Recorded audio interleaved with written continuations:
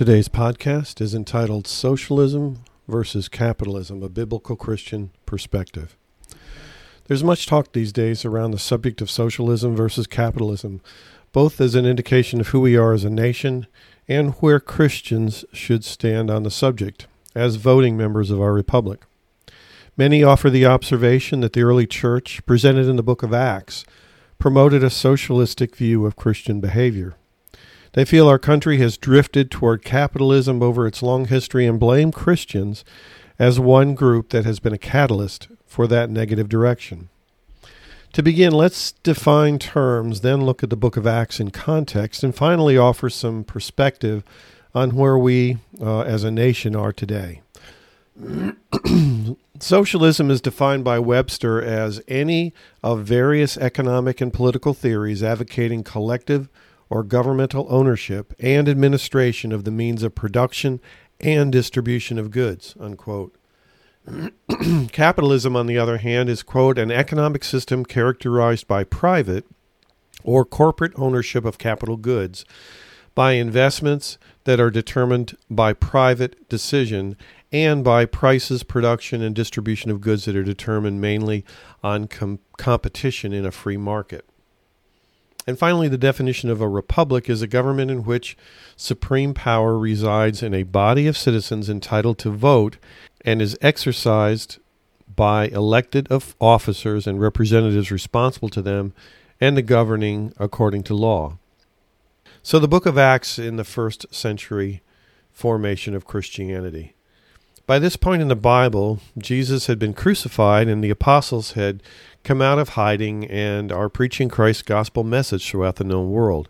Home church groups are forming for fellowship and accountability and teaching. This time of growth and excitement over these revolutionary ideas point to what appears to be a form of socialistic Christianity. Reading from Acts 2:44 and following, and all who believed were together and had all things in common, and they were selling their possessions and belongings and distributing the proceeds to all, as any had need. And day by day, attending the temple together and breaking bread in their homes, they received their food with glad and generous hearts, praising God and having favor with all the people. And the Lord added to their number day by day those who were being saved. Note from the verses that I just read that there existed a sense of unity and the spreading of assets to the needy, which likely was not limited to believers. There was an implied rejection of material wealth over spiritual enrichment with, quote-unquote, generous hearts for all the people. Finally, notice how the Lord added to their number, likely due at least in part to their faithfulness in helping all who were or had need. To add further strength to what would seem to be a socialistic Christian mindset, one can juxtapose this openness and willingness to share with others against the experience of Ananias and Sapphira later in Acts 5. Even though they sold one of their properties in order to give proceeds to the church, because they lied about the full value of that transaction, God struck them both dead. So from all outward appearances, Christian socialism would seem to be a biblical mandate. In many other places in Scripture, and especially in the New Testament, Christ and his followers seem to be teaching the foundational importance of loving one's neighbor and actively caring for his or her needs. Many naturally view this as proof text for the redistribution of wealth from those who have to those who have not. So what's wrong with this picture? Returning to the definition of socialism, note Webster's use of the terms, quote, collective or governmental ownership. Further, notice that this ownership extends beyond wealth, including ownership of both, quote, the production and distribution of goods, unquote.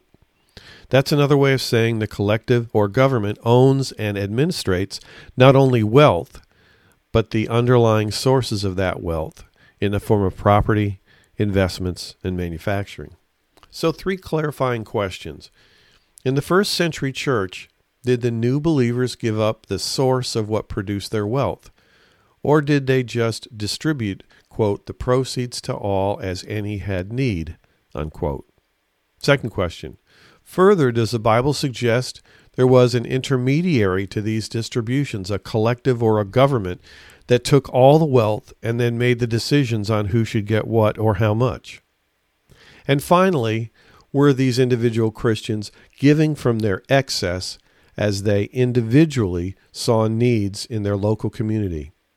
Not to make everyone equal in monetary wealth or even opportunity, but instead, wasn't it a calling to new believers to give from their excess to those who needed a helping hand?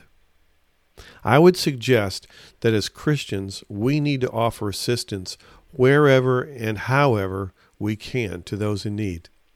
We unquestionably have a stewardship responsibility to care for our fellow man. God calls us to love our neighbor, Luke 10:27, as one of the two greatest commandments. However, being forced by a collective or government into forced redistribution of wealth is not what God presented in His Word. As the widow did in Mark 12:41 through 44, we need to give in a way that is private and honoring to the Lord, not forced by taxes and government regulations. Further, the underlying source of our wealth, our property, our work, our investments, our small businesses, etc., are not to be owned by a collective, a government, or otherwise, which is socialism. The Bible is full of references to the rich doing good deeds, such as the Good Samaritan in Luke 10:25, as well as the negative consequences of the love of money being the root of all evil, a reference to 1 Timothy 6:10. Having money or wealth is not the problem. How one decides voluntarily to use those funds is what's important. That was true in the Bible and is true today. Finally, as noted by the nameless Good Samaritan and the widow's mite, I believe God honors those who offer their support in private rather than a public display for all to see. In Matthew 6:3 and following, "But when you give to the needy, do not let your left hand know what your right hand is doing, so that your giving may be in secret, and your Father who sees in secret will reward you." The U.S. is the most giving country per capita of any nation in the world. I submit that we are able to offer that care because we, as a republic, are one of the wealthiest countries in the world.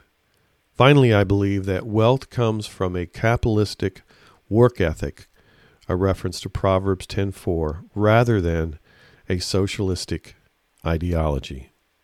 God bless you as you serve Him today.